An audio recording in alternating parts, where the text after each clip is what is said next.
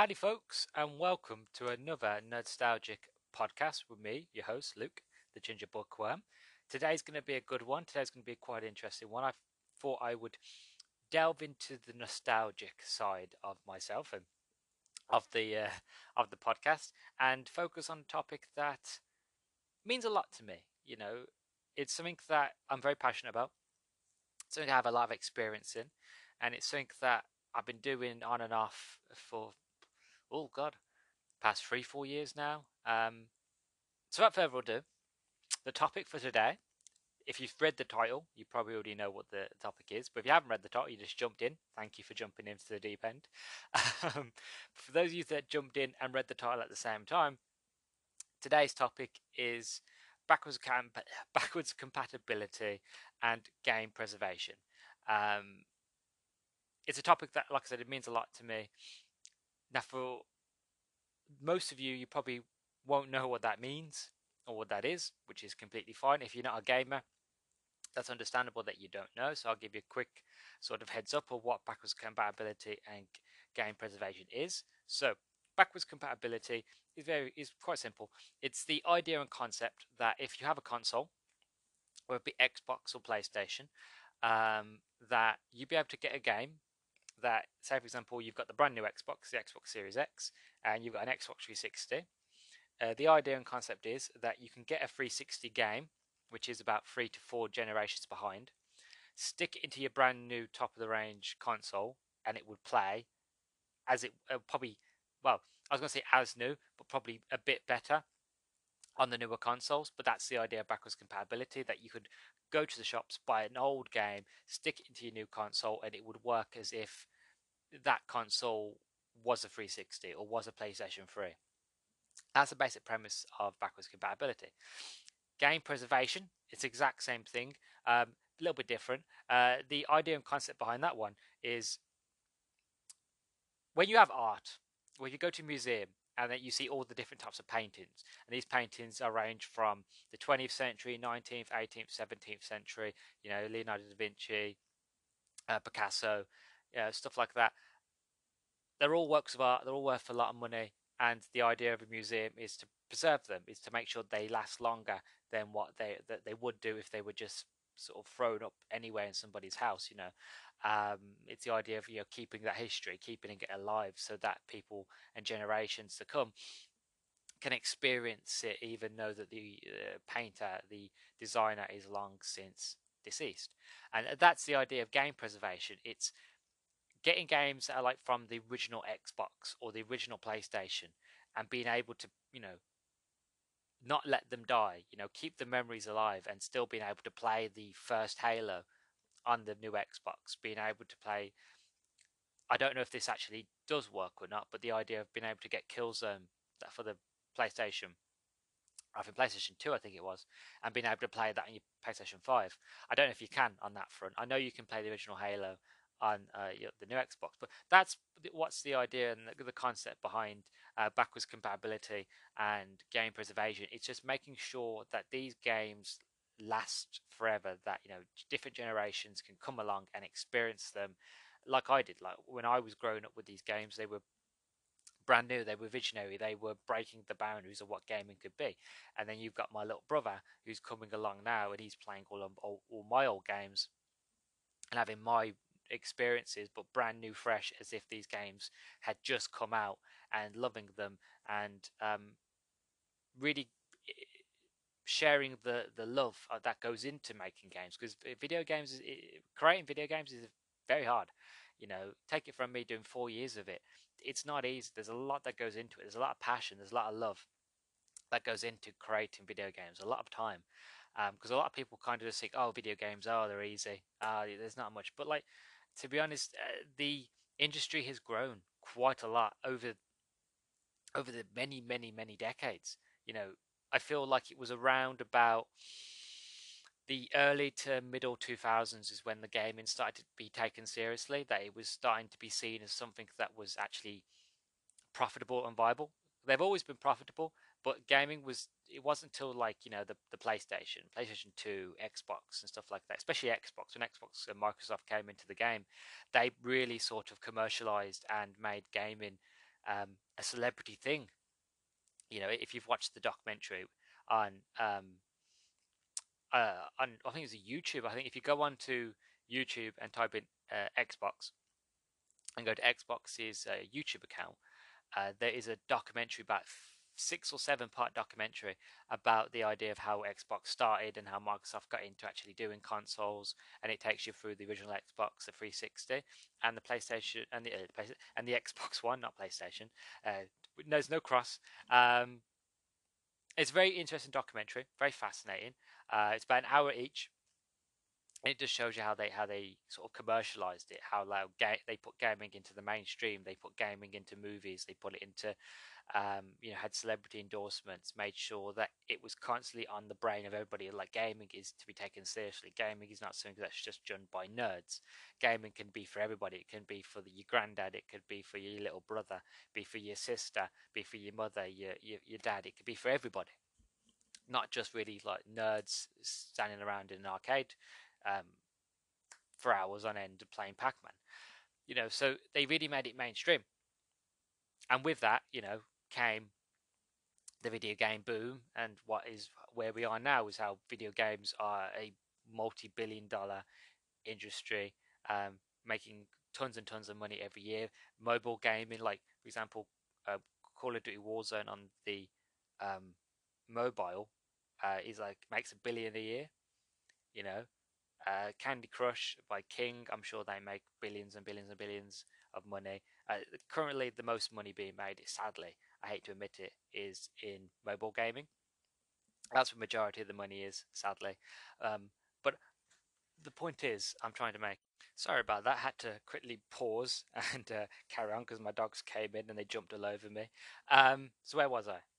Right, that was it. So the point is I'm trying to make is that gaming is on the rise, and with being on the rise brings more talent, brings in more creativity, more younger minds, more people to come in to say, you know what, this is what works, but we're going to try this. We're going to try new creative features. We're going to try new ways of telling a story. And with that, came especially around the around the PlayStation 2 till I would say the Xbox 360 generations, between that time frame from beginning to end, the creativity just was off the scale with the amount of video games that were being brought out. Like, so many were coming out that even now when I go into like used video game stores, I'm just amazed how much variety and different types of games they were. Like, for example, Mad Dash, a very, very deep cut, very old game for the original Xbox. Mad Dash was a video game where you have a collection of weird characters, monsters, humans. There was like I'm sure there was a rat or a squirrel that was like in a straitjacket that looked like he was hyped, like he was just insane, but really mad collection of characters, and it was just a racing game. You ran from A to B, and the fastest possible for all the other characters. And when I say racing, I don't mean like driving. Like, it was actual running. They ran, used their legs.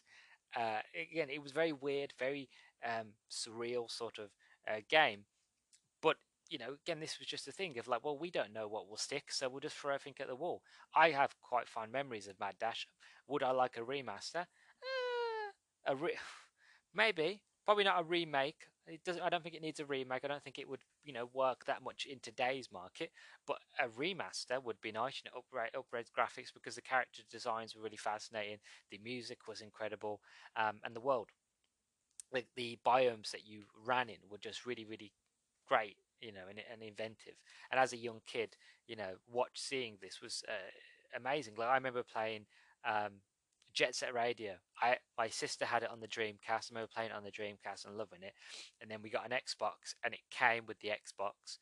And I remember playing Jet Set Radio, and obviously with the Xbox being more powerful than the Dreamcast, you had a higher rate of graphics. It wasn't great, it's not as good as modern standards, but for the time it was, cutting edge.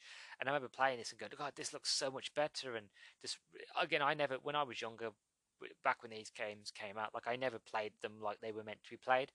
I just played them as any young child would. I'd mess around. I wouldn't do the missions. I would just skate around, or I would just shoot people just because I could, you know. So with this boom and with this creativity and seeing what sticks, there was so many different games out there that it was hard to keep up. And one thing that I found that with as the generations have gone on and how um, creators have changed and how the business has changed, that you tend to see less and less creativity. You tend to see less and less games. Like many times, if you know me in person, or if you've spoken to me ever about video games, um, one thing I always say whenever I go into a video game store is simply, there's not much variety. I prefer the 360 days. I prefer the PlayStation days, because if you go into any, especially if you go into like pre-owned game stores and you look at like the Xbox One and the PlayStation 4, and you look at the amount of games, like there's a good amount of games over that generation.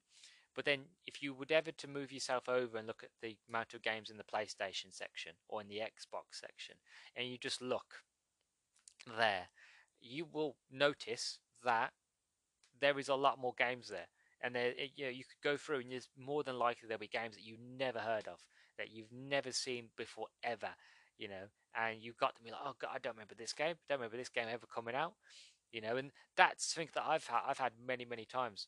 And which what got me into, as I will talk on in a minute, what got me into collecting older games, especially 360 games, and what kind of what's the word I'm looking for, kind of inspired me to do this topic today, to talk about backwards compatibility and why it's so important to have games that are backwards compatible, and why game preservation is so important.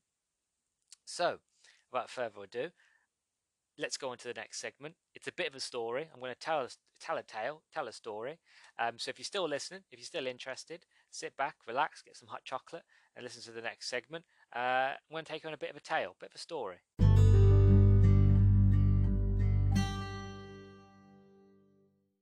So, today's tale, today's story, if you're still here, if you're still interested, thank you for sticking around.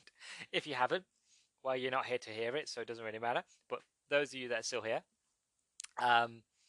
today's tale, today's story that I'm going to tell, revolves around the Xbox 360. Many times I've explained, from if you've listened to the other episodes of the podcast, all the other video game consoles that I've owned or played on or used. There's many I haven't mentioned, like the PSP and the Game Boy, Game Boy Advance, DS, DS XL, many handhelds, the PSP Vita, which was incredibly underrated. But today I'm going to focus on the 360 because I spent majority of my gaming youth, shall I say. I'm still young, but my gaming youth, my gaming years, on the 360. Because up until that point, before I got a 360, I was still using the Xbox original, and my dad had a 360. But again, it was his, so like I only got to play on it a bit. I played Call of Duty and Gears of War on it, but I didn't really have my own until I think it was the Xbox came out 2005, 2006. I think I got one 2007. Yeah, yeah, because the reason I remember that is because I'm sure the Simpsons movie came out in 2007, and I got I wanted the Simpsons Xbox, if I'm being honest. But no, I got a standard white Xbox with the Simpsons game for the 360, which again is another underrated game, which I don't know if I'd better talk about it for an hour, but generally that's another game that I'd love to get into about how underrated it is. It's such a joy to play, and you wouldn't think it from a movie tie-in game, but generally, as The Simpsons, it's probably one of the best Simpsons games I've played. Well, not the best. Simpsons Hit and Run is the best, and then probably the Simpsons video game is underneath that. Anyway, as I was saying, I've spent majority of my time playing the 360. I delved so many hours into it. I played the Gears of War. I played Halo. God, there's so many different games. I'm just trying to look around my room, trying to look for inspiration. I experienced Mass Effect for the first time on that series. I literally cried my eyes out, you know. I followed the 360 basically from its conception with the Red Ring of Death to its inevitable end, put to the grave for the Xbox One came out. I didn't get an Xbox One until a bit later on because, oh well, I won't get into it, but the Xbox One had a lot of issues at launch, so I didn't upgrade straight away. But that being said, I loved my time with the Xbox 360. I enjoyed the games on it. I enjoyed the I don't know. It just felt next gen. My dad had a PlayStation 3. I used to play the PlayStation 3. I didn't like the layout. I didn't like how it looked. I didn't like the feel of it. I didn't like the controllers. I preferred the feel of the controller in the Xbox 360 controller in my hands. I just like the UI was just better and easier, and the games I found for me personally were just more fun and more interesting. So, like I said, I just delved so much time into it. But I was growing up, and with growing up, you know, in me personally growing up, didn't really have a lot in the way of pocket money. I think I've mentioned this before. Didn't really have much in the way of pocket money. It was quite rare, so it was like probably once a month, or maybe once every other month that we would go down to Blockbuster or Choices or Game Station or Game. I'm naming a lot of old places that are no longer around in the UK or nowhere around in the world. I don't think there's anywhere where Blockbusters are around anymore. But we used to go down to these places to get video games, maybe once or maybe once every other month, and to pick a game out. The issue with that was that there's so many games to choose from that I only had a pick of one out of all these different games. So as you can probably imagine, being a young kid, I chose the most popular ones. So like GTA, Mass Effect, Far Cry 3, Halo. I'm trying to the trying to remember what it was called now. Singularity. That wasn't quite popular. That was underrated, if I'm being completely honest. Halo ODST. There's so many different like I'm always coming back to the same games because generally there's so many 360 games out there, and I played so many over the years that I'm just trying to remember them all, and it's a complete nightmare. Um, so with so much to choose from, from Bioshock to Dark Souls to Star Wars: The Force Unleashed, so many different games to choose from. Generally, it was like the idea of being told pick one was a nightmare to choose. So what that meant was that I missed out on a lot of classics. I missed out on a lot of games growing up. I had friends who had pocket money who were able to go to the sort of video games shops and get multiple games at once.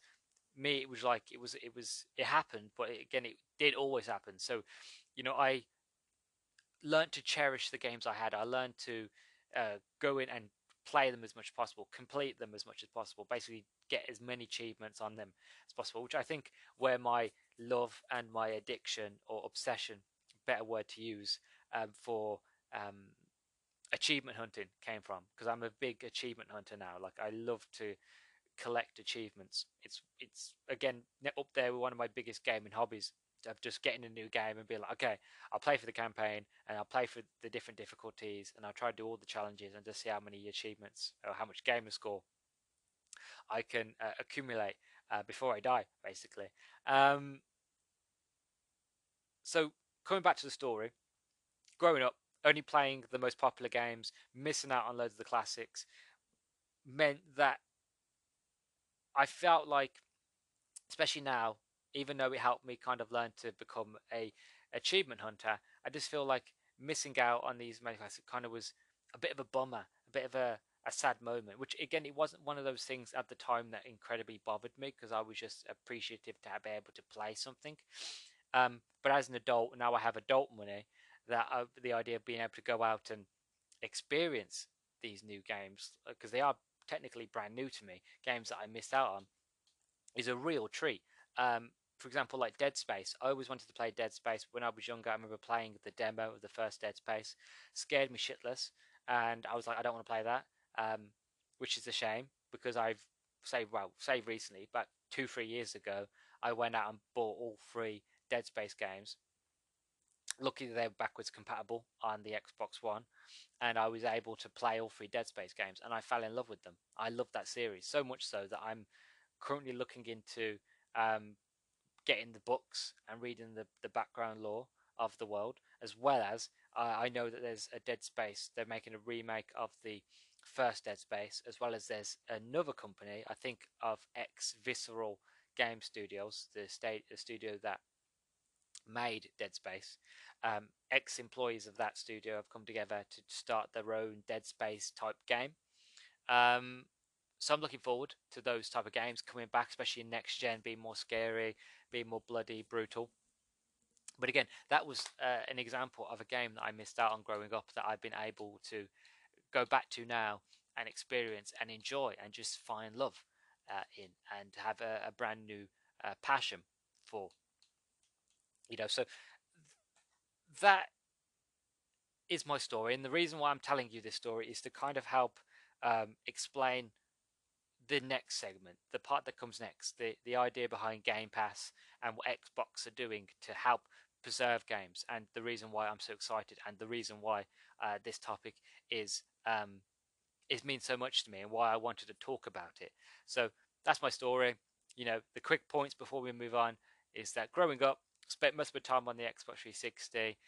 Didn't get a chance to get by any of the random games because I wasn't really sure how long they were going to be or if they're going to be good or not. So I always took the safe route and got the bigger popular games like Call of Duty and so on and so forth, which meant that I missed out on a lot of classics, which means that now as an adult, I got adult money and I'm able to go out and buy these games that I missed out on. Now, moving on to the next segment about what Xbox are doing with Game Pass.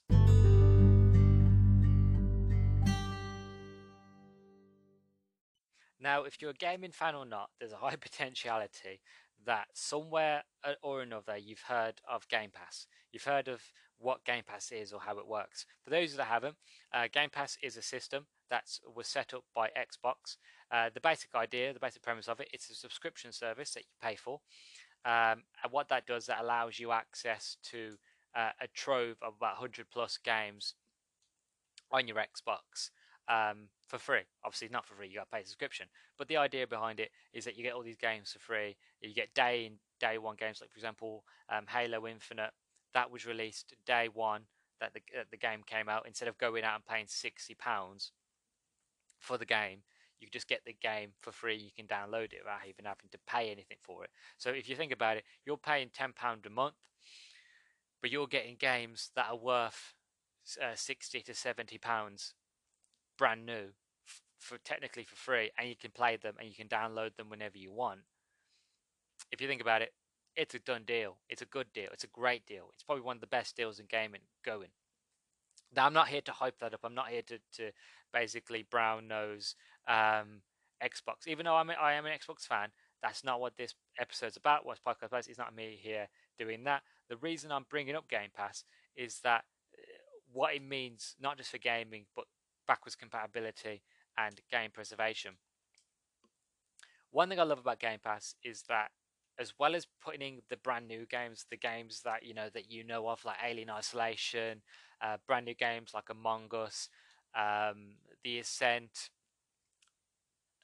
Back for Blood. I'm currently going down the list of the games on here, like the brand new not the brand new Battlefield, but like Battlefield 5, Battletoads, stuff like that, as well as adding in the newer sort of games. They also add in the older stuff. Like, for example, I'm currently looking at Blinks the Time Sweeper from the original Xbox.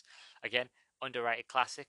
A game that my sister had that I played, which I never really played properly. I messed around in it, but that's at the point. The point is, I can now play it on my Xbox. Black, which was a game about it was one of the most cutting edge FPS shooters of the day. Being able to play that again. Brutal Legend, again, another fantastic game with Jack Black. I have so many good memories of playing Brutal Legend, growing up playing that could be in its own video on its own. All the Crisis, from Crisis 1 to Crisis 3. I still haven't played Crisis 1. I played a little bit of Crisis 3. I really need to get around to playing Crisis 2, if I'm being completely honest. Um, the point is, I could go down this list for ages and ages and ages, and just pinpoint of like Dante's Inferno, another Xbox game, all the Dead Space games, being able to play the original Dooms, being able to play Dragon Age 1 and 2, as well as the brand new Dragon Age Inquisition, being able to play Morrowind, being able to play Oblivion, being able to play Fable 1, Fable 2, Fable 3, being able to play Fallout New Vegas. The list could go on about the amount of Xbox 360 games that are on here that majority of people either haven't heard of or haven't played. And me, I feel why it's so important to have this and why it's so great that what Xbox is doing is because of Phil Spencer, the head of gaming at Xbox. Phil Spencer basically came out and said, I think quite recently actually, around about last year, he said that he wants to make sure that games are preserved for as long as possible. That makes sure that games and backwards compatibility last the test of time. So when in 20 years time, when the Xbox 720 XP90, comes out, whatever it's called, I could still get a game from the 360 days. I could get an Xbox One game that's 20 years old, and I could stick it into the brand new Xbox or whatever it is in the future, and it would work seamlessly, as if like no time had gone by at all, like as if the game was created yesterday. You know, um, and this is great. This is great for not just the industry, but for gaming in general. Because, like I said, there's so many people out there who haven't experienced these games, or children like myself when I was younger, who couldn't experience these games either through money or not being able to go to have people who would you be able to borrow them off, or they'd have people that you could experience them with. Now you're an adult, you can go back and you can experience them. Like I've spoke to many people who've never played Fable, and they always say like, go back if you've got Xbox, if you've got Game Pass, get it down and play through the Fable 1, 2 and 3. All fantastic games. I have so many fond memories playing Fable 1 and Fable 2. um, it makes me really not emotional but really overjoyed to know that people can go back and play these games. One of the things that I love about Xbox as well, which again I'm going to bring out my fanboy side of it, but a couple of years ago Xbox announced their backwards compatibility idea and concept. The basic premise of it, as I explained at the beginning, was that bringing back as many classics to the Xbox as possible. I think last November, I think it was, that they announced the final batch of backwards compatible games. There's about 70 of them in total, from the range of like the Fear to not Mad Max, Max Payne, all the Max Payne games, SpongeBob, Last Airbender. Oh god, there was so many. The point is they released about 76 games.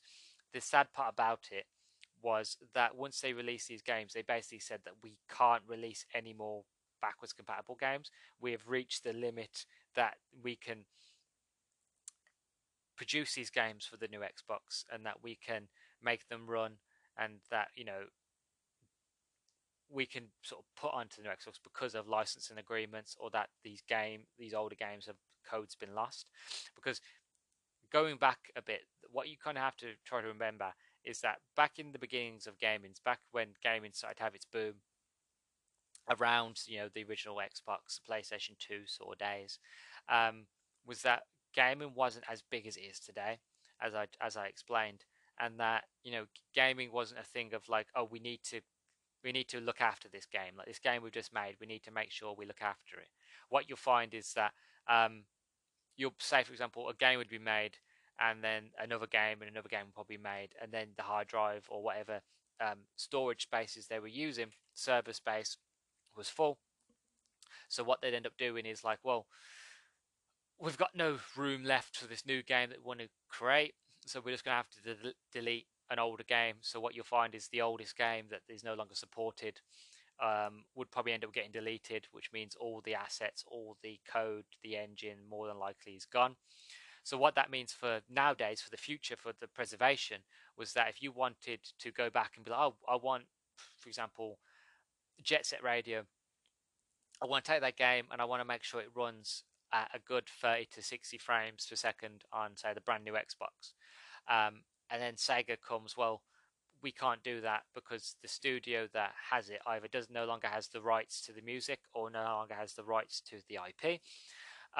Or, back in the day, we didn't have enough space in the server room, so we just deleted the game and basically all its assets off our servers, and we didn't store any backups, so that game is now lost. So the only way to experience it is on the older consoles, and that does happen. It happens quite frequently. It happens quite a lot, and I'm sure it probably happens, probably not as much today, because we have a lot more space and we have the cloud and we have other places to store data.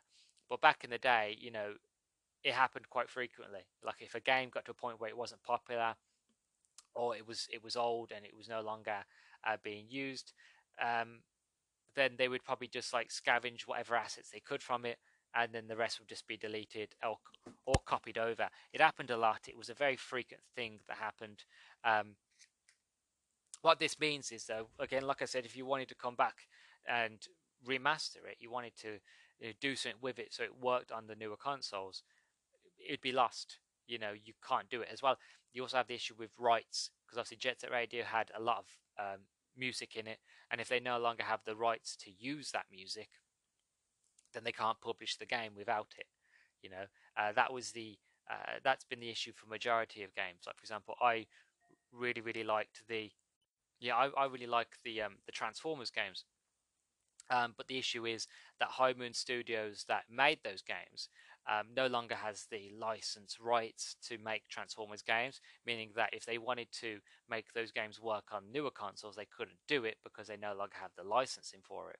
And this is the issue. It's the idea of that licenses don't last very long, and that a lot of old companies just deleted the games because the games weren't successful. So, meaning that you can still play these games if you've got the disc of them, but you can't keep playing them on newer hardware, on newer software, which is a shame, which is the downside of gaming. And it's sad because you have to leave all those memories behind. You have to leave all those good times behind and move on, really. And the idea of knowing that you could still play it on your new console, but what's stopping it is because of licensing agreements, or that the game's been deleted, that it no longer exists digitally anywhere, is incredibly sad. Is incredibly disheartening as a gamer. It's a shame that you can't go back. And this is where Phil Spencer comes in. Phil Spencer basically says that this also is a travesty, that is a very sad thing about gaming. Again, he's a hardcore gamer. He, like me and like all the other gamers, wants to play these games, but knows that they can't unless they go back a generation or two to play them. Which is all fair enough. You can do it. I'm sure you can go back and get a 360 original Xbox for quite cheap, but it's not the point. It's not the principle. The principle is that if you have the ability to, you should be able to. So what Phil Spencer basically said, he goes, if I remember correctly, I might be paraphrasing. He basically said that he wants to make sure that any game that's made now for the Xbox Series X and for the Xbox One, any game that's made right now will be future-proofed. That they will work. They will work on every console moving forwards. So if I got, like, for example, Forza Horizon 5, if I got Forza Horizon 5, and then 20 years down the line, I stick it in the brand new Xbox, it will work, like I say, practically brand new. It's preserved. That the code will be saved somewhere. That it'll be stored in the cloud. That the game software will have something in it where it will be have the ability to work elsewhere. They have the ability to function, as well as it did on the newer consoles. So that's what Xbox is doing. They're trying their best to make sure that games that are made now are preserved and are looked after. Because at the end of the day, gaming is art. There's no other way you can put it. Gaming is art, and the older a game is, the more cherished a game is, the more respected it is for what it was, for what it did, for what it tried to do. We all look at Pong now. Like, Pong is a very basic game, but we all look at it quite fondly of like, well, that's where it started. That was the beginning. You know, it's art. We need to look after punk. Pac-Man, it's old, but it's still quite loved today. Mario, old, still quite loved today. Same with Sonic. You know, it's because us as gamers, we've wanted to keep that series alive. We wanted to keep those characters alive. We want to keep our memories alive. And it's the same with the actual games themselves. We want to make sure that we can be able to play them, that our kids can play them, their kids can play them. You know, not needing to having to like keep an old dusty Xbox or Xbox 360, you know, hidden away in the loft and be like, okay, the grandkids are coming around. I'm going to bring down the old antique Xbox 360 down, and the grandkids can play that. I was like, well, no, in all fairness, you can do that, and you know, you could probably make some really nice memories of doing that. But just having the idea that you can have your brand new console but just keep the disc and just be like, oh, let's put the disc in. Oh, I can buy this old game for like, you know, 50p from the shop that I remember paying like, you know, 35 quid for when it first came out, and just being able to be like, yeah, go ahead, you know, experience it, play it, enjoy it, you know, experience Mass Effect, experience Gears of War, experience, well, probably not Dark Souls. The kids will probably cry if they play Dark Souls, but the point is just go forth and prospect, go forth and experience. You know, I don't know what PlayStation is doing on the terms of this. I haven't really heard much in the idea of PlayStation doing anything about backwards compatibility. The last thing I heard about PlayStation was that PlayStation were looking towards the future. They were looking ahead, so that, you know, they weren't looking in backwards compatibility more to the fact of, you know, well, why should we look back when we have so much that we want to do in the future? Which again, I understand, I get it, but I just feel like that's a very anti gaming industry, very anti art, really, very much like, you know, well, you know, why should we look at the Mona Lisa? It's just a painting, when we've got brand new artists nowadays making bigger and better things. I'm like, well, yeah, fair enough, but it's the Mona Lisa. You know what I mean? That's like saying, oh, Halo was great, but we've just bought out Halo Infinite, so why should we care about Halo 2? Well, because Halo 2 was amazing, and that everybody should be able to experience Halo 2, you know? So again, another reason why I love Xbox, because they currently Xbox, and I think I've said this before in a prior episode. Xbox is pro consumer. Xbox is pro gamer. They're here for the gamer. They're here to basically say, here's the games that you brand new, and here's the games that you love. You know, play them, experience them on the Xbox. If you have the disc, just stick it in. If you want to buy it digitally, you can buy it digitally. But if you have the disc, stick it in and enjoy. That's it. You know, done. You know, and the idea of that really makes me smile. The idea that I could get Max Payne free, stick it into the console, and just play it like if I was on the 360. You know, especially when you stick the 360 games into the Xbox, it comes up with the original 360 loading screen, and the sounds of it, and just it's weird. Like, again, the nostalgia of just playing on the 360, and just the enjoyment I got from playing and on the 360. The 360 holds a special place in my heart. You know, of all the consoles that I've had, I think the 360 was the changing point for me. It was where I basically decided where me as a gamer I want to go, where I wanted to go moving forward. I'm not saying that even though it doesn't seem like it, doesn't sound like it, I'm not an Xbox fanboy. I do love Xbox greatly, but I don't hate PlayStation. I'm not against PlayStation. I'm not a PlayStation shill. It's just more just the fact of um, I've had Xbox, I've had PlayStation. I just prefer Xbox. It's simple as that. You know, I support both. I support games on both.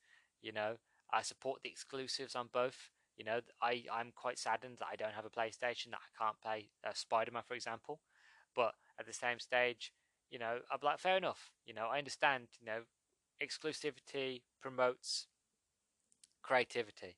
You know, you need those exclusives to then another for the other opposing side to go, well, you know, you've got, for example, you've got Spider-Man. We have Gears of War, but then again, I've played all the Gears of Wars. I loved all Gears of Wars, but I still want to play Spider-Man because it's Spider-Man. But the point is still the same. Of like, it promotes like, okay, you've got this, we've got that. You know, it promotes creativity. Oh, you've done this brand new feature. Well, we've got this game with the same feature and more. You know, it just promotes the sort of inventiveness, which is what I was saying back in the day, where you look at 360 games and you look how many 360 games, look at how many PlayStation games they were. There were tons. There were so imaginative. And then you get to, you know, the Xbox One, and you get to the PlayStation 4 areas, and you realize that, you know, all that's there is the mainstream, the most popular. You know, you've got your Gears of Wars, you've got your Tomb Raiders, you've got your Halos, you know, you've got your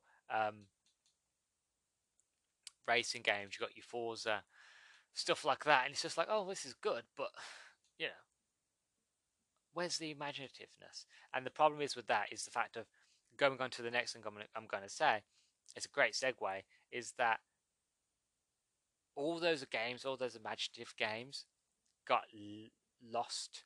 Well, not lost. They've always been known. They've always been found. But what I'm try to explain is that these games were, instead of being put on a disc, they were just thrown digitally. So all the games that used to be just, every game was like, you've got to do a disc. You've got to do a disc.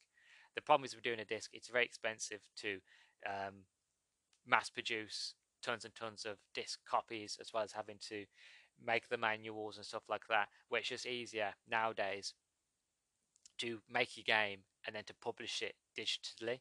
So all those imaginative games, all those creative games, all those games that, you know, that I was just, oh my god, I've never heard of this one before, and then just finding like a hidden gem, are all hidden on the Xbox store and in the idea of Xbox part of it, which is fine and all. But me as a fan, I love, you know, I'm an old soul. I love having a disc version of it. I like just being able to pull the disc out and being like, oh, I remember this game, and having like bits of nostalgia instead of going through my list on Xbox and going through all the digital games I have.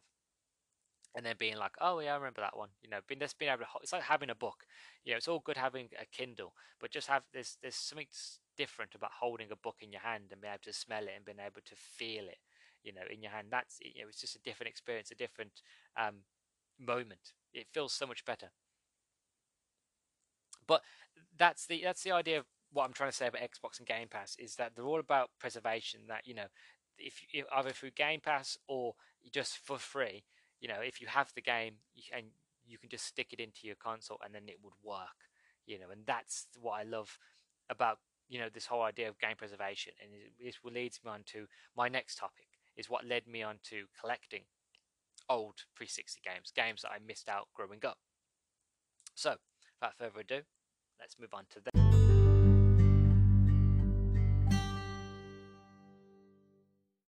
So, moving on, as I've mentioned prior in this episode so far, that, you know, we talked about the the topic about game backwards compatibility and game preservation. You know, my own history with Xbox 360 and playing games, Xbox and Game Pass, what they're doing to help, you know, preserve video games and make sure that everybody and anybody can experience them, and that, you know, new games that are being made today will be preserved so that they will last stand the test of time, which is all great and fantastic. Which then leads me on to my final point, to my final segment, where I talk about, you know, all of this accumulating as what led me to wanting to collect video games, what's led me wanting to experience the games that I missed on the 360, and being able to play them on my Xbox One. Not all of them. Some of the games I'm going to talk about are currently not backwards compatible and probably never will be, sadly, because of licensing agreements. But still, saying the memories are there. So I'm going to try my best to hopefully convey more of the memories and the nostalgia as much as possible. So without further ado, as I said, I'm a collector, and when they announced backwards compatibility, I was really excited, because majority of the games that they announced originally I had and played, but I hadn't played them for so long that I went back and, you know, played them. You know, the idea like Cameo, for example. I remember having Cameo when that first come out for the original Xbox, and being blown away by the graphics of it, and then being able to play it now, but on the 360 on the Xbox One, and it looks better. Like, it's still, don't get me wrong, it's still a 360 game. You know, it's still a game that has a few rough edges, and it was made for HD, not for 4K. But it still works fantastically. You know, everything's a lot more sharper, a lot more crisper, a lot more clearer. It was just nicer to be able to play it again, having to relive those memories. But there were a lot of games on that list that I'd never played before, I'd never heard before. And I was like, well, I'm an adult now. I have human money. Human money? Everybody has human money. I have adult money, and I can now, you know, go go forth and prosper, go forth and experience these games. And I did. I went for my renaissance, shall I say? I rediscovered a lot of games I missed. For example, like I mentioned, Dead Space. Dead Space was incredible. I missed that the first time round. Played all the Dead Space games. Loved them. I played Deadpool, which I missed the Deadpool games when they came out. Replaying that, for it was again really, really charming and fantastically funny. I have, well, I don't know why they haven't decided to make a sequel. That game deserves a sequel, and I hope that now that Xbox has brought, well, hasn't brought them yet, are currently in the um, midst of acquiring Activision and all the studios under Activision, that High Moon Studios will be able to get the rights back to Deadpool, and I would just love a next gen Deadpool game. Army of Two, uh, I I'll be honest, I played it on my own because none of my friends who had it are willing to play. Well, I don't talk to a lot of my friends who had it back in the day, so I played it on my own. It's not really a game you want to play on your own. It is a game you want to play with friends because the AI is terrible. But it's going back and experience it. Was fun. Hidden gems, for example, like Prey. Going back and playing the original Prey. I was so looking forward to Prey 2. I really hoped and wished Prey 2 happened. I remember watching that when Prey 2 was being announced, and we saw gameplay and we saw the E3 footage. I was so hyped, and then to find out the game was cancelled, really upsetting. And then Bethesda came out; they did a reboot of Prey, which I played, which it was all right, but I didn't like it as much as I liked the first Prey. But again, first Prey, hidden gem, played that, enjoyed it. Brand New Domain, that was another one. That was a game by Sega. It was that to us, Brand New Domain. I played it quite recently. I replayed it because I knew I was going to do this topic, so I went back and replayed it quite recently. That game still looks good today. Like playing it on my Xbox, it still looks good today. It runs smooth. It actually probably runs smoother than it did. Um, the idea of Binary Domain, because again, you might not have heard about it, is that you are a soldier being sent in to Japan because Japan's locked itself off from the rest of the world. It's set in the far, far future, like far, far, far, far. I think like 2080. Um, and Japan are leading the world in robotics. That they have the most advanced robotic systems, but they're making what's called Hollow Children, and a Hollow Child is basically an android, a person that is a robot, but they don't know that they're a robot. That they've evolved and advanced enough where they don't know that they are robots, and then when they find out, they kind of freak out, kind of like Blade Runner. Uh, Best way to explain it. But when you fight these robots, one thing I love, and again, I don't know how they managed to do this on 360 hardware. Um, but when you shoot the robots, armor falls off. You shoot them in the leg, their armor falls off on the leg, and then you take a leg off, and they'll hop towards you. They'll keep shooting at you, but they'll just hop towards you. You take both legs out, and they will crawl towards you. Kind of like Dead Space, where if you take the legs off, they're still going to keep coming. You have to take the legs off and then take the head off. And it's the same with this game. Is like I'm shooting the armor off. I'm spending loads of ammo taking the armor off on their legs, so they crawl towards me. Then I'm either having to run up to them and stand on their head to crush their skulls so that they stop moving, or I'm having to spend more ammo to shoot them in the head to make sure that they will stop crawling towards me. It's real Terminator stuff. Fantastic. Again, it's a game that I didn't experience for the 360, and going back now and playing Binary Domain as an adult, somebody who can appreciate it and enjoy it for what it is, and just being like, I can't believe I missed out on this game growing up. I can't believe that this was a game that I could have experienced, but I just didn't want to take that chance because I was just too worried, you know, that I had wasted my money, or my dad's money, if I'm being honest. Because that was always in the back of my mind, the idea of that I want to get a game, I want to get these different games, I want to get these different experimental sort of games, but I don't want to get it and it be crap. and I don't want to waste my dad's money by by doing it. So I always tried again. I always went for the safe option, and sometimes even with the safe option, you'd still get burnt. But at least then I went with the safer option, so it's not so bad. They're not all winners at the end of the day. Um, but one thing, like going back to one thing that I enjoy is like going back and having to replay these games. That like I said, you can just get that nostalgia back. You can get those feelings of like what games used to be, how games used to look, how games used to run. For example, I bought Beyond Good and Evil HD remaster that they did for the 360. Didn't play it for the original Xbox. I've only played a bit of it for the 360, and again, that's a world that even though I haven't completed it yet, I'm enjoying, and that I want to see more. And that Ubisoft have hinted many times on and off, almost every other year, that they're working on it, that it's coming. I remember like a couple, I think it was like 2013, 2014, the E3 that they announced it, and then they were saying, "Oh, we made a remake," and they showed like not gameplay, but they showed an animated sort of trailer, and then it came out, and that game still hasn't come out yet, and there's been no hints of it ever to come out. So I missed out on a lot growing up, but able to go back now and experience them is fantastic. One thing I want to do now is that I've got a few games in front of me that I've either recently bought or been playing, and that I want to just go through them with you. If I had a video, I'd love to do a full-on box and complete section with you, like showing you the games and the cases and showing you the manuals, because I miss having a manual. I miss holding a manual in my hand, and even though I didn't entirely used to use them, I used to just like to jump into games and experience them myself.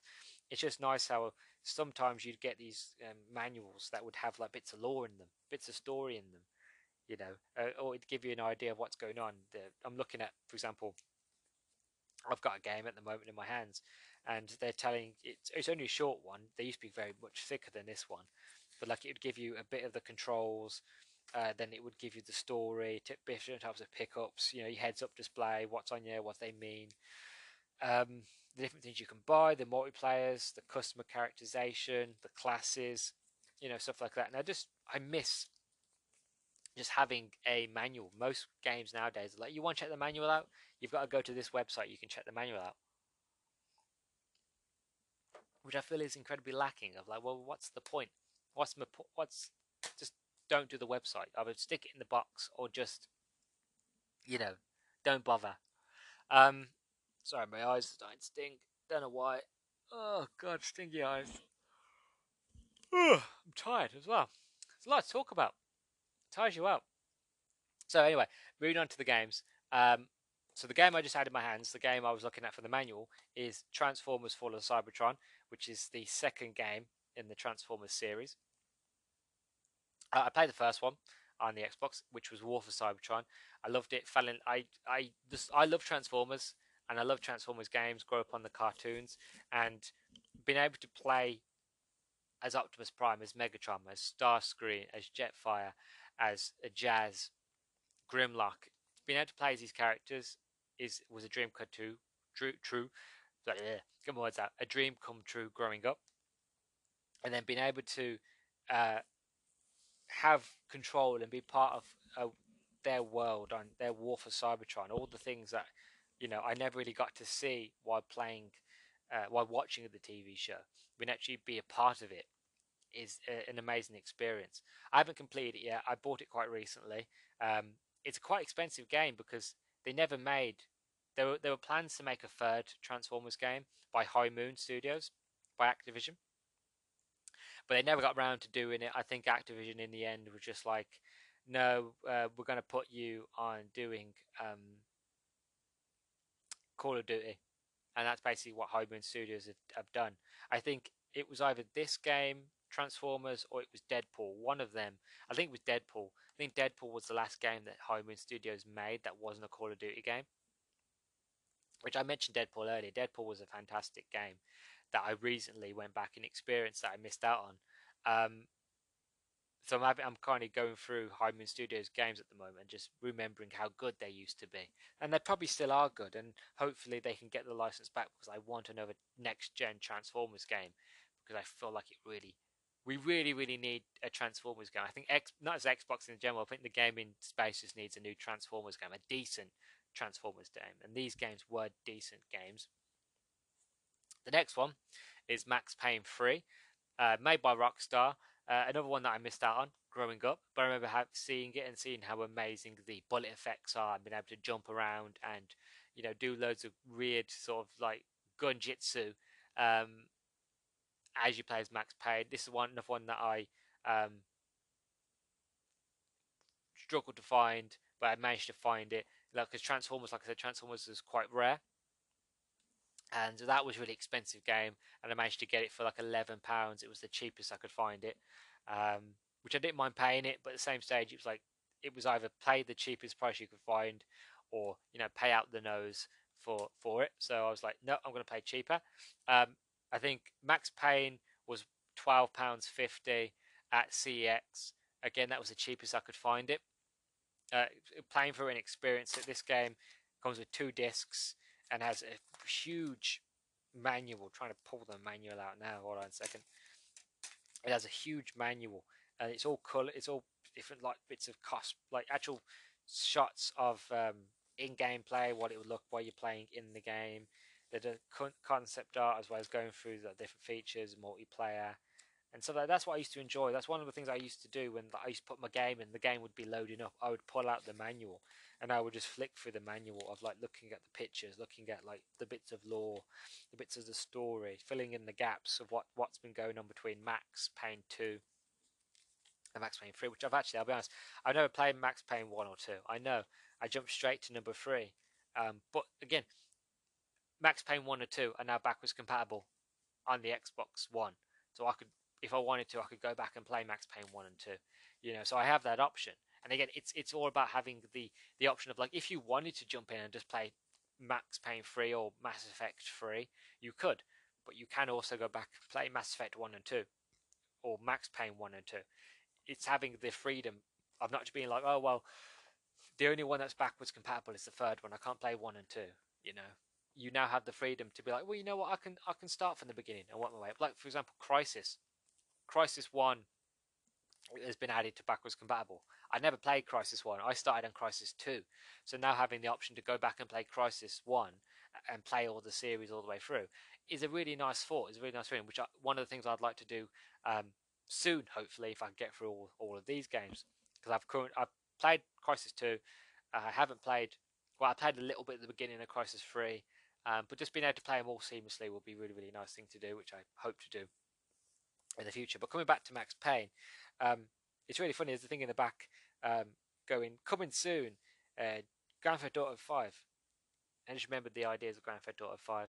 It says here how you can start a crew, start a gang in Max Payne 3, and then once trying to get my words out.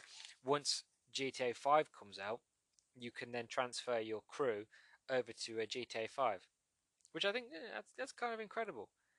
If I had played Max Payne 3, I probably would have done that, which I did kind of do in a way. Me and my friends had a little bit of a crew on GTA 5 when we used to play it back in the day. We've all kind of grown up now, and we don't really play GTA anymore, but that's really cool. How the idea, like, you can play one game and being like, well, if you want, just transfer everything over and you can just keep playing in GTA. But yeah, this shows how old this game is. This game, hold on a second, this game was 2012. There's a lot of great games coming out in 2012.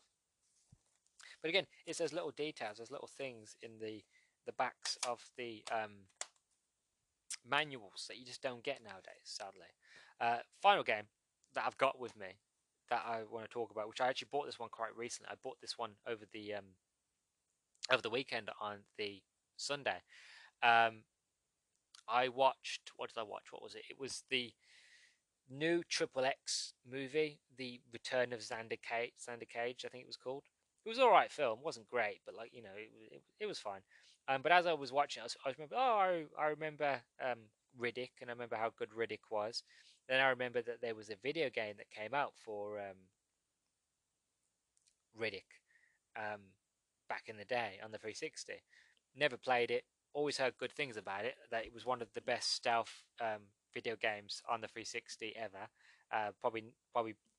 Well, I wouldn't say if it was better than Assassin's Creed, but for 2009, this was classed as the best stealth game on the 360, and probably one of the best action games for quite a while. Because well, that's what it says on the back anyway. I don't know if that's true or not. But it's the Chronicles of Riddick: Assault on Dark Athena. One of the reasons that really hooked me about this game and why I wanted to get it, because you're not just getting one, you're getting two games in one.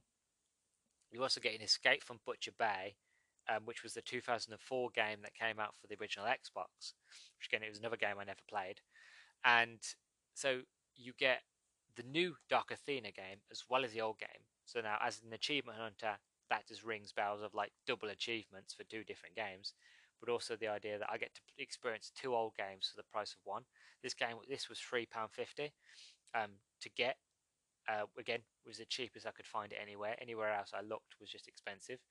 But again, this is a game by Universal. And High Moon Studios made Transformers. These two games, I would say the reason why they can't be backwards compatible is because licenses, having to pay Vin Diesel for his likeness and for his voice, having to pay for the rights to Riddick on a newer system, having to pay Universal, and Universal having to pay them, and it's a lot of wishy-washy. Activision having to pay Hasbro for the license just for one game and not actually making a brand new game, but just re-releasing an old game. There's a lot of money involved, and I don't blame a lot of companies for going, I ain't paying that. I'm not paying those prices to reinstate those licenses just so we don't make a new game and make more money, just so we can relaunch an older game. Some companies will, some companies won't. It depends on how much the license is, how much basically hassle goes into it. I can imagine with the Chronicles of Riddick game that having to pay Vin Diesel for his likeness and for his voice and for his IP, probably a lot of money. So it's probably like it's not worth putting it backwards compatible. Luckily, I have a 360, so I can just go back and play on the 360. But this is kind of the idea. This is the, like I said, the downside about it is the fact of they have these great games that I never got to experience, which I can experience now on the 360. I just can't experience them on the newer consoles because they just won't work, which is the sad part about it, and which is kind of what I was trying to get at the point of this podcast, this episode, was that we need to start looking into preserving video games and why it's important that games be preserved. And the idea of, it's all well and good collecting older games and playing them on the older consoles, but eventually those older consoles will eventually pack up, will eventually not work. Luckily my old Xbox, my original Xbox, the Xbox original, the first one, still works, but because we had it in good condition. But there will come a day where eventually something will happen and something will break, or the power pack will not work, and then I won't be able to get replacement parts, or having to go out and buy a brand new Xbox. And eventually the world will run out of old Xboxes to the point of where would you be able to get one? Where'd you be able to get parts for them? You know what I mean? So it's a worrying thought for the future. Currently now it's not much of a worry, but eventually for the future those things will become unavailable. And so having been able to play these games on newer consoles is what's important. Currently I have I hope they'd come for the day of actually recording this, but they haven't come yet. But I have on order Prototype 1 and 2. Two games again I missed out on. I love a sandbox game. I love games where you just kind of like you hack and slash. Sandbox games, that's what Prototype 1 and 2 are. So again, two games I never got to experience. They did remaster, or say remaster, they did kind of repackage them and try to sell them again on the newer consoles, but they want like 35 quid for each, or you could spend upwards of like 50 to 55 pounds for them both. And I was like, no. Not just that, I've read in the reviews for the remaster of the first Prototype that when they remastered it, the game is basically broken. That they've basically made it worse, and that there are issues in it that didn't even show up in the original game. So, kind of worrying.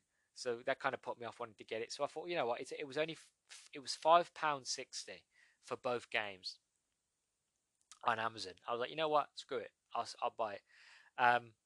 Again, those two games, I hope, when Microsoft acquires Activision, that the backwards compatibility rights for a lot of these older games will come back, and that they'll say, like, put them on Game Pass, and then more people can experience them. Hopefully by then I've played them, so it won't be the same, but people who won't have an Xbox, who won't have the ability to go out and buy them for their Xbox 360, if they even have one anymore, will be able to experience them on their newer consoles. And this is what I'm trying to God, I had that word and I lost it. This is what I'm trying to say, and what I'm trying to explain is that why it's so important to have preservation, to make sure that these games will stand the test of time. And this is what I'm trying to get at. Like, older games, because of licenses and because of agreements, they don't last very long. And the idea that if a game comes out nowadays, in the licensing agreement, you put something in the licenses of, like, the license will run out on said date, but if we want to, make sure that we can have it backwards compatible, that is a viable option. That is an option that we can take. That, the licensee, the persons who it belongs to, will agree to say, yeah, the license will run out in like the next 10 to 20 years. But that doesn't mean that the game still can't be used and reused and sold. After that, you just can't make any more games with the IP after said date.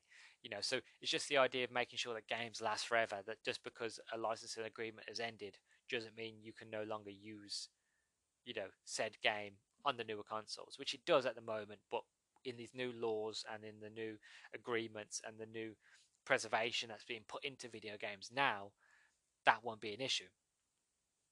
So that's it. So that's basically what I'm trying to get at, and what I'm trying to say is that we need to protect games, and that we need to make sure that this art form lasts forever. Because it's all well and good having brand new games, it's all well and good having the next Call of Duty, having the next Halo, having the next Assassin's Creed. It's all well and good having these brand new games to experience, but I feel like we should look back on what made gaming what it is now. Like, we should look back on what started it all, and that we should not just have to look back, but also go look back and still be able to play, still be able to experience. I know with PC that it's not really an issue on PC. The licensing is still an issue on PC. Like, if you don't already own the game, there's a high potentiality that you can't buy it digitally. But if you have a portable disk drive, or if your monitor, monitor, if you've got an all-in-one, or if your computer has a disk drive built in. I have an external one that I connect through a USB. But if you have the old discs, you can play them. Like, I was looking in getting, what was it now? Harry Potter, the original Harry Potter game, because I remember my dad having that on a floppy disk. So having the old original Harry Potter game and then just being able to play that on my PC would be nice.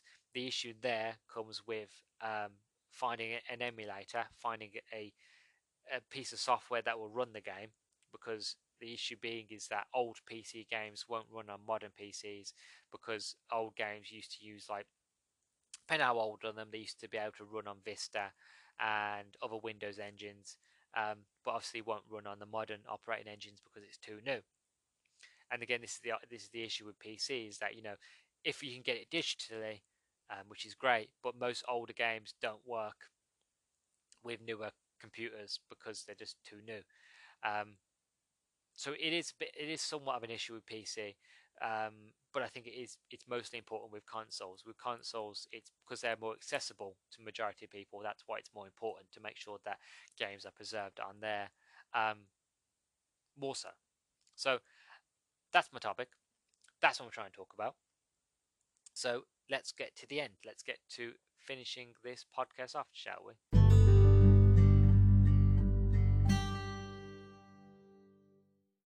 So if you made it this far to the end, thank you. Thank you for making it this far. So I just want to apologise if I seem a bit off or seem a bit quiet or weird at times. My mum is currently at home, so it is very awkward knowing that you are being listened to, that someone can hear you. My mum knows that I podcast, but I'm very used to doing it when there's nobody in the house. So having somebody here is very awkward. So that's why there are moments where I've had to stop recording because she's called me or she's asked me to do something. I'm like, Mom, I'm recording, you know. So it's very awkward. So I apologise for having to stop, start, and seem a bit confused and seem a bit off. It's because I'm on track. I know what I'm going to say. I know what I'm going to do, and then I get called to do something, and I'm having to go do that. Come back and having to be like, okay, what was I talking about? So that's why I kept repeating myself and saying things because I was just having to stop. Real nightmare. So if you've lasted this long, thank you for getting this far.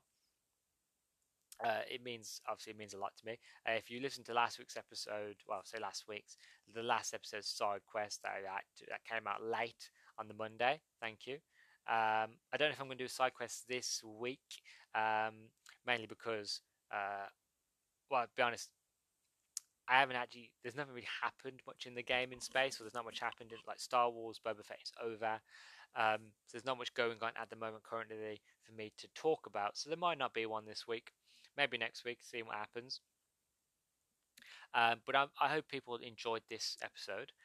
One of the things that, one of the biggest key points that I keep telling myself, and one of the key points I tell anybody who wants to do a podcast, is that talk about what you love, talk about what you're passionate about, talk about something that you care about, and then kind of stay away from the things that you're not interested in. Stay away from the crap.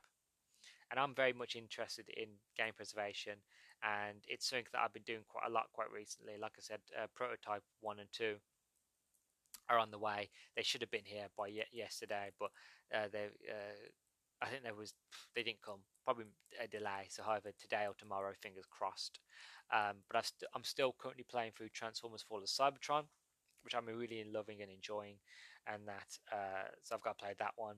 And then I've got to play through um, Max Payne 3. Still playing that. That's backwards compatible, so I'm playing that on my Xbox, so I don't need to play it on the 360. And then I got to play through Chronicles of Riddick, and then I've got to play through Prototype 1 and 2. Hopefully by then they'll be here. And then I've got to go play through Crisis 1, then play Crisis 2, and then Crisis 3. There's quite a lot. I haven't got to do it. I know I keep saying I've got to do it, but I ain't got to do it. But I want to do it. These are games that I missed out on, so I want to experience them. And also the fact of being an achievement hunter, somebody who loves achievements. The idea of playing all these games and getting loads of achievements out of it is a really fantastic, feeling, So I'm really quite excited for, what to play next and to keep going. Like I'm really enjoying my time with Transformers, and that more I play it, the more I'm like, I really want a next gen Transformers game. Like I keep thinking of what a next gen Transformers game would look like. What kind of features, because playing through Transformers: Fall of Cybertron, played it on the 360. It's HD, and I'm not saying like the game looks crap. The game looks pretty good. Top of the range, top of the model. Back in the day when the 360 was out, maybe I've just my eyes have gotten better at noticing, higher frames and better graphics. But there have been moments where I've played Transformers, and there have been times where the frame rate will drop and like a character's face. So like you'll have this really detailed body, but a very smooth face with just two weird looking eyes and a mouth. Everything else is just smooth, and then every now it'll just pop in. The graphics and textures will pop in, and then you have a really detailed face. It's not immersion breaking, of course not, but it's very sort of funny. It's silly, and again, these are the enjoyments of playing older games. Of like, oh god, I remember when games used to do that. Like modern games do it as well, but it's just when it happens so much on older games and older software, when you can tell a game's really pushing the engine, really pushing the power of the Xbox 360. When you notice of like, oh god, that's quite cute, quite nice to see. Back in the day, it was probably an issue for somebody, but for me, it's a nice form of nostalgia. Like, oh yeah, I remember when games used to do that a lot. Um, so yeah, hope you enjoyed this. I hope you enjoyed this topic, even if you're a gamer or not. That you enjoyed my passion for gaming and what I was talking about, and yeah, spread the word. Let people know. If you're listening on Spotify, don't forget to rate. It really helps because the higher rating I am, the higher on the list I go, and then more people can listen to the podcast. And just That's what I want at the end of that. I just want more people to listen to me ramble about crap. Well, I don't think it's crap, but most people probably would. But the point is, I want people to listen to the crap I have to say.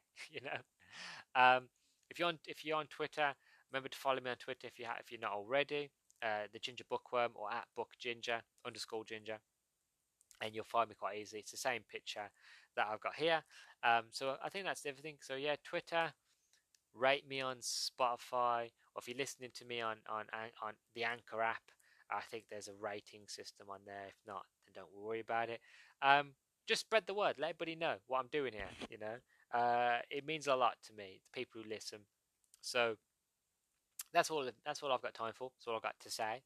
Really, I'm running out of things to say now, so I'm going to end. Don't forget to subscribe, to like, and all that jazz, and spread the word. And yeah, so as always, stay sexy, stay active. I love you all. Peace, and thank you for listening to this week's episode of Nerdstalgic with me, your host Luke, the Ginger Bookworm.